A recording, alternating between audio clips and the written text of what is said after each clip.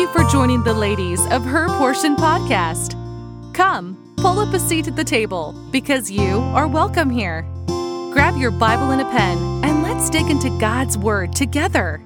Take a moment and pray that God would open your heart to Him as you listen. So without further ado, let's get right into today's portion. Hey y'all, this is Jackie Carr here, and this month we are talking about love because it is the Valentine's month.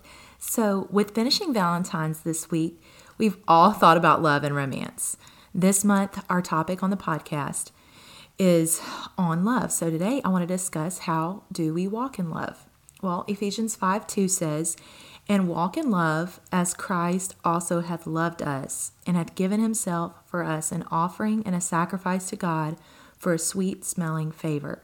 Before we can truly understand the love of God, which is actually impossible to fully comprehend, but we must understand our position in Christ.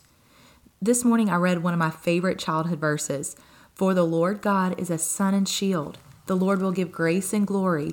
No good thing will he withhold from them that walk uprightly."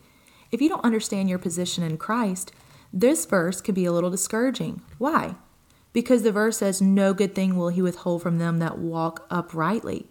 At first glance, reading this definition, I could think, well, I'm not perfect without blemish. But according to Colossians 2:10, he says, "And ye are complete in him." Verse 13, "And you being dead in your sins, hath he quickened together with him, having forgiven you all trespasses." Because I accepted Christ's salvation, I've been forgiven from past, present, and future sins. So don't forget, as you are reading through the Old Testament, that they didn't have the Holy Spirit living inside of them. Don't forget your position in Christ. So again, how do we walk in love? Well, I kept reading my Bible, and the next verse talked about our steps. "Righteousness shall go before him, and shall set us in the way of his steps." So is it my own righteousness that helps me arrive to the destination that God has for me, or is it his? When God the Father looks at me, he sees his Son's righteousness. 1 Corinthians 1:30 says, "But of him are ye in Christ Jesus, who of God is made unto us wisdom and righteousness, and sanctification and redemption." Why is this? Verse 29 says that no flesh should glory in his presence. It's so imperative that we know our position in Christ, that we are in Christ Jesus. He is our righteousness. When I read Proverbs 15:29 this morning, "The Lord is far from the wicked, but he heareth the prayer of the righteous." Who are the righteous?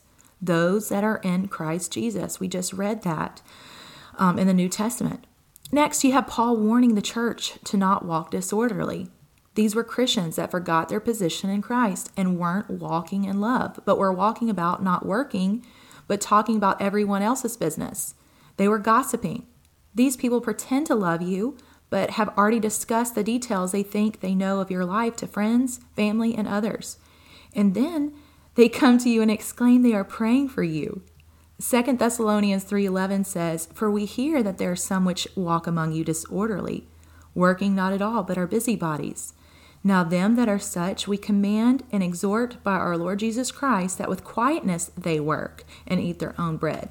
But ye, brethren, be not weary in well-doing." 1 Timothy 1:3 says, Paul says that they teach no other doctrine. What doctrine was he constantly trying to correct in the early church? The thinking that it was their own righteousness that would win them favor with God. But look at how he continues to correct this false doctrine with the love of God. "Now the end of the commandment is charity, out of a pure heart and of a good conscience and of faith unfeigned. From which some, having swerved, have turned aside unto vain jangling, desiring to be teachers of the law." Verse 14 goes on to say, "And the grace of our Lord was exceeding abundant with faith and love, which is in Christ Jesus." This is a faithful saying and worthy of all acceptation, that Christ Jesus came into the world to save sinners, of who I am chief. Paul realized who he was without Christ and what his position was in Christ. We are in Christ and yet still have a sinful nature that groans for the redemption of our bodies. Paul says in Galatians 4:14, and I'm paraphrasing, But even though I had a temptation in my flesh, you still received me because of my position in Christ. In Galatians 5, Paul tells the church to stand fast in the liberty wherewith Christ hath made us free, and then explains to the people who thought that they had to live by the law for righteousness, if ye be circumcised, Christ shall profit you nothing. Galatians 5:2. Maybe you're wanting to walk in love. What about the race God has given you to run? It's a marathon, right? Paul says, ye did run well. Who did hinder you that you should not obey the truth? Verse 9, a little leaven leaveneth the whole lump. Okay, in context, this verse is not addressing sin in the camp. The leaven he was referring to were the ones still confused on grace and the law. It's going to be extremely hard to walk in love if you don't understand grace. If you don't understand grace, you'll constantly be living the Christian life, offending people and pushing them away unnecessarily. Paul says, I would they were even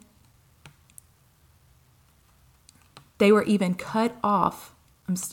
Paul says, I would they were even cut off which trouble you, in Galatians 5:12. We are to understand this liberty, not for our flesh, but to use it to serve others with love. The verse says, for brethren, ye have been called unto liberty, only use not liberty for an occasion to the flesh, but by love serve one another. For all the law is fulfilled in one word, even in this, thou shalt love thy neighbor as thyself. Galatians 5:13-14. There's so much on this topic you find in Paul's letters to the church, but one of our missions as we walk in love, according to Galatians 6:1, it gives us instruction. Brethren, and again, this is to the church. Brethren, if a man be overtaken in a fault, ye which are spiritual, restore such an one in the spirit of meekness, considering thyself, lest thou also be tempted. Bear ye one another's burdens, and so fulfill the law of Christ. How do we walk in love? Restoring each other.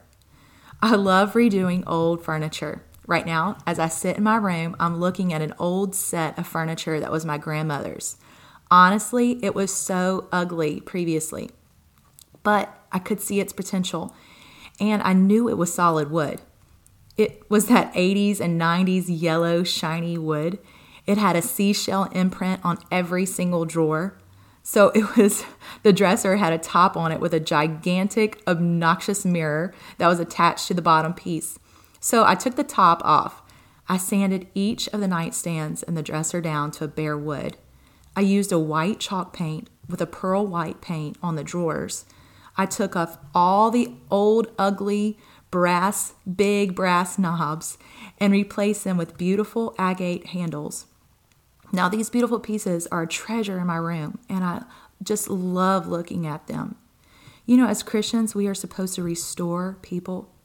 There have been such extreme times in my life where I felt like I was sanded down to the point of breaking in two. But God brought people in my life that helped restore those ugly places of bitterness and anger. I hope this will encourage you to walk in love. Sometimes we walk by people and we have no idea of the heart restoration that needs to take place. Maybe it's a lost person. Shine the light and walk in love. Maybe it's a seasoned veteran in the faith, but trials have sanded them down so far they may feel like they can't return. Speak beauty into them, believe in them, restore them, and walk in love. I hope this was an encouragement to you today.